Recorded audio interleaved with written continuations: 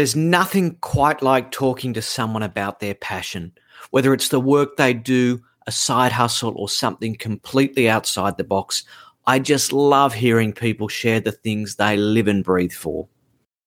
Welcome to My Passion Project, the podcast where we do precisely that.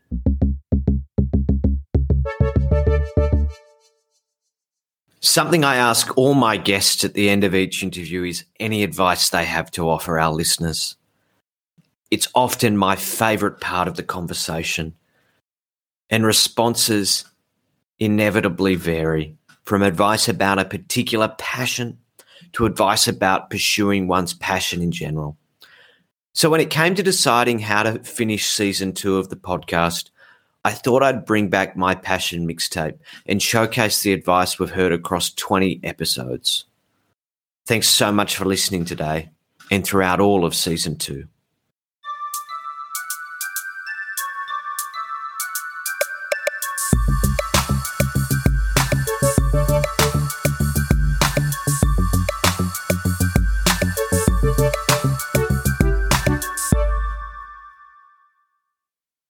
Can take a while to figure out exactly what your passion is.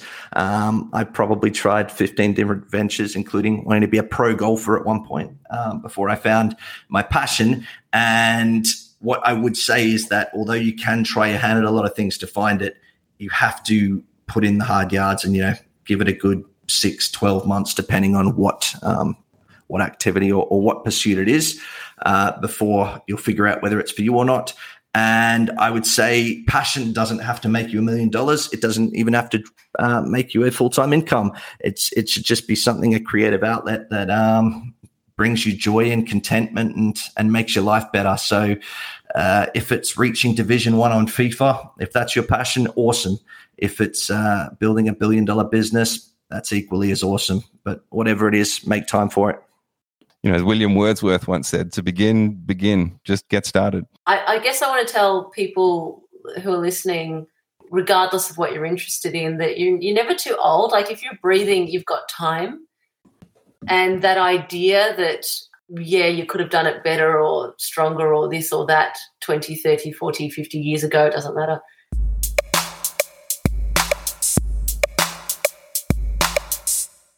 Look, sometimes we think we love something and then we start doing it and then we realize, well, that is not actually the direction that we wanted to go in, or this is actually not 100% what I thought it was.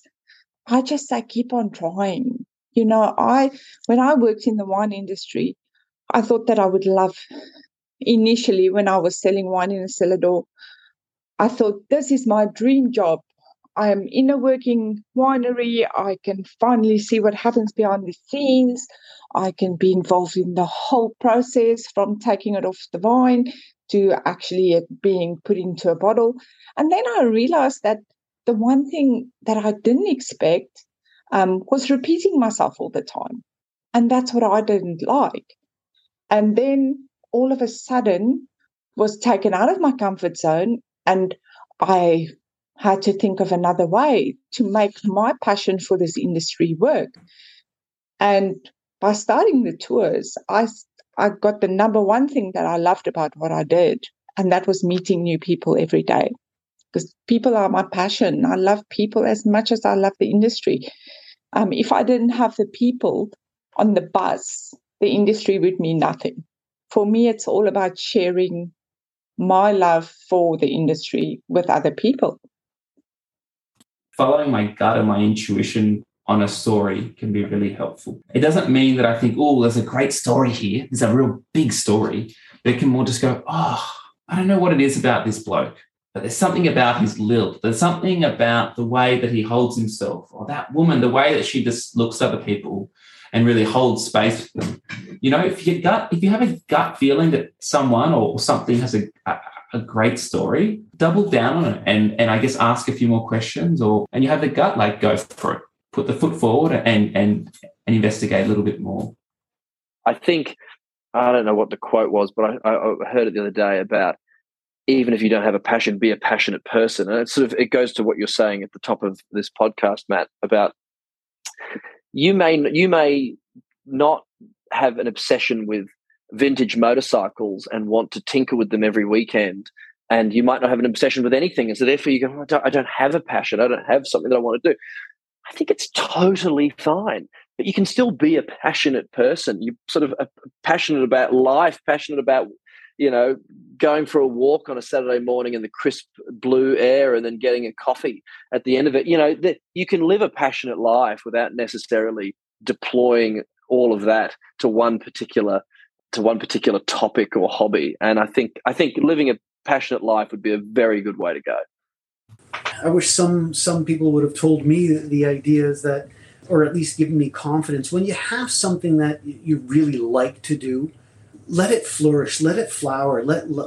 Don't be afraid of taking the risk and going where your heart is. If you love doing something, it's not work. You'll be exhausted, but it's just amazing how much energy you can have if you gain little pieces each time you're trying to accomplish something that is within your passion. Maybe it's just to build a bike from scratch. Keep the end in mind, and don't piss people off. If you need help from people, make sure you keep them happy and make them like you.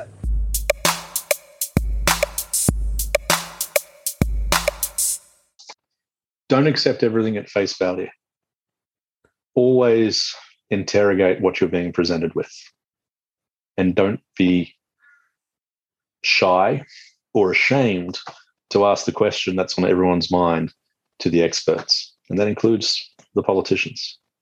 Too often, students, academics, particularly at conferences and those sorts of things, we chicken out of asking a question because we think, oh, that's a stupid question. In fact, sometimes you get a question that's always prefixed with, oh, this is probably a stupid question. The first step is to realize there are no stupid questions and to never stop asking it. Be really conscious about the decisions, about why we're traveling and where we're going and what we can bring to a place, not just what we can take from it. Always do more to assist the people around them. And I think consciously thinking less about the self and more about the whole, probably the one guiding principle I'd want to leave with people.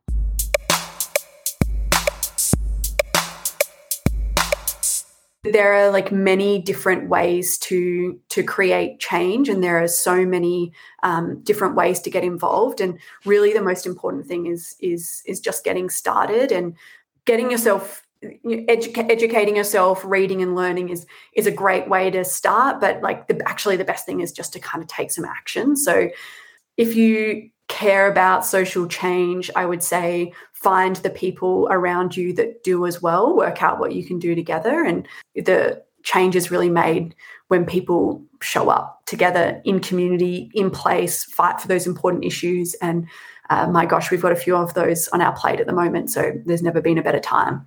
Mainly know what plant it is you've got.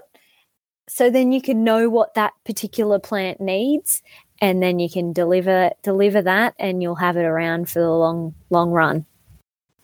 Well, you're not going to get to the end of your life and think, oh, I should have spent more time at work. If your passion is music, then you should throw every possible minute and hour that you can into your passion, because it's only going to make you a more enriched person and a happier person. So, that would be my recommendation.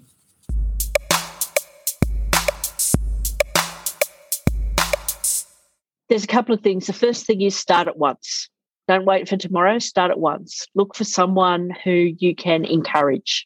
Just the simple fact of saying to someone, hey, I believe in you, you can do it.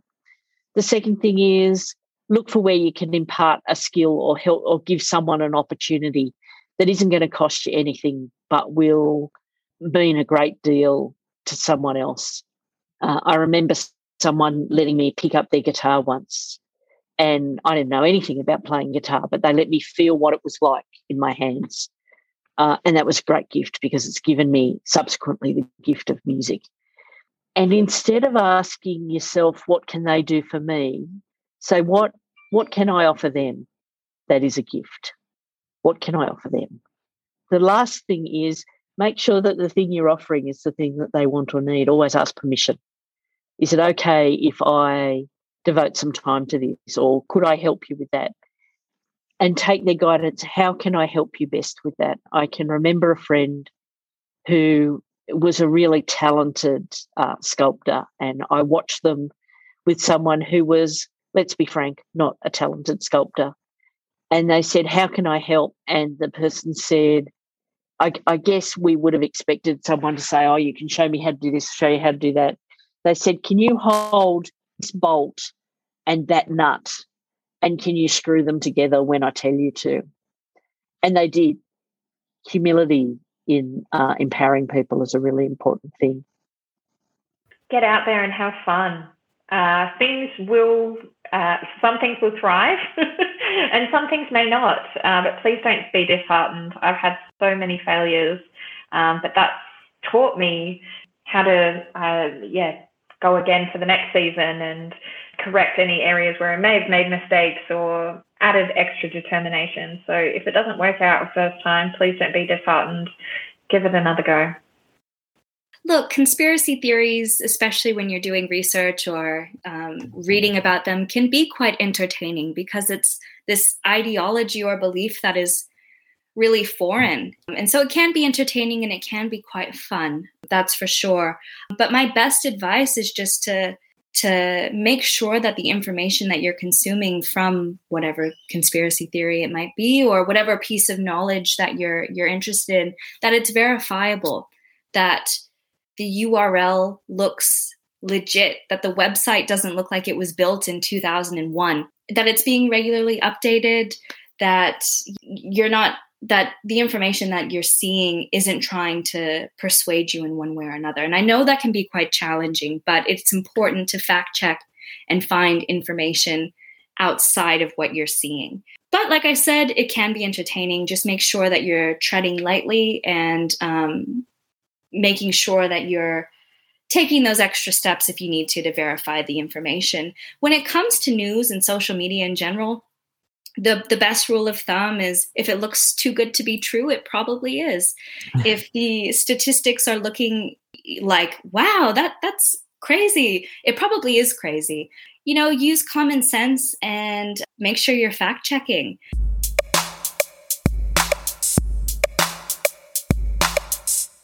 If you're looking to get into design, the best way is just to have a go and also push yourself. I mean, the reason why I've had sort of, I mentioned before that earlier, the journey of going from print to web to user experience, it's because design is so broad.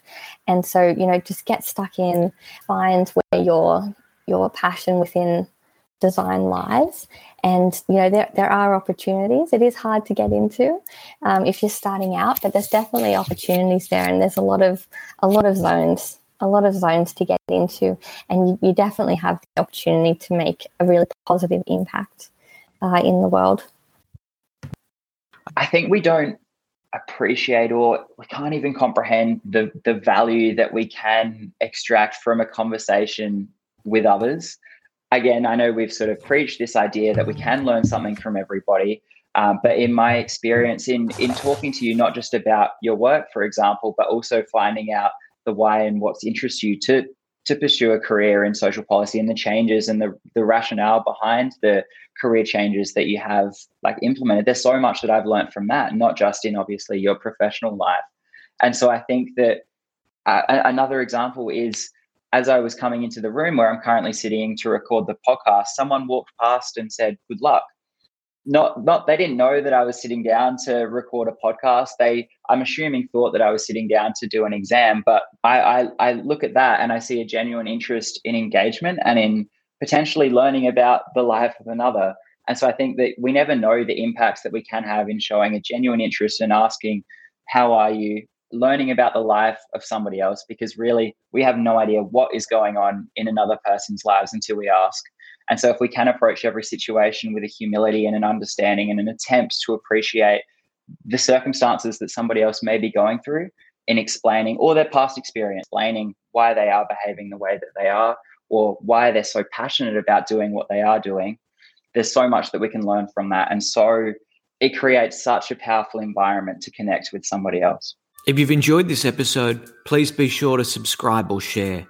I'd love if you could leave us a rating or review wherever you download your podcasts. And if you or someone you know has a passion worth sharing, be sure to get in touch at www.mypassionprojectpodcast.com.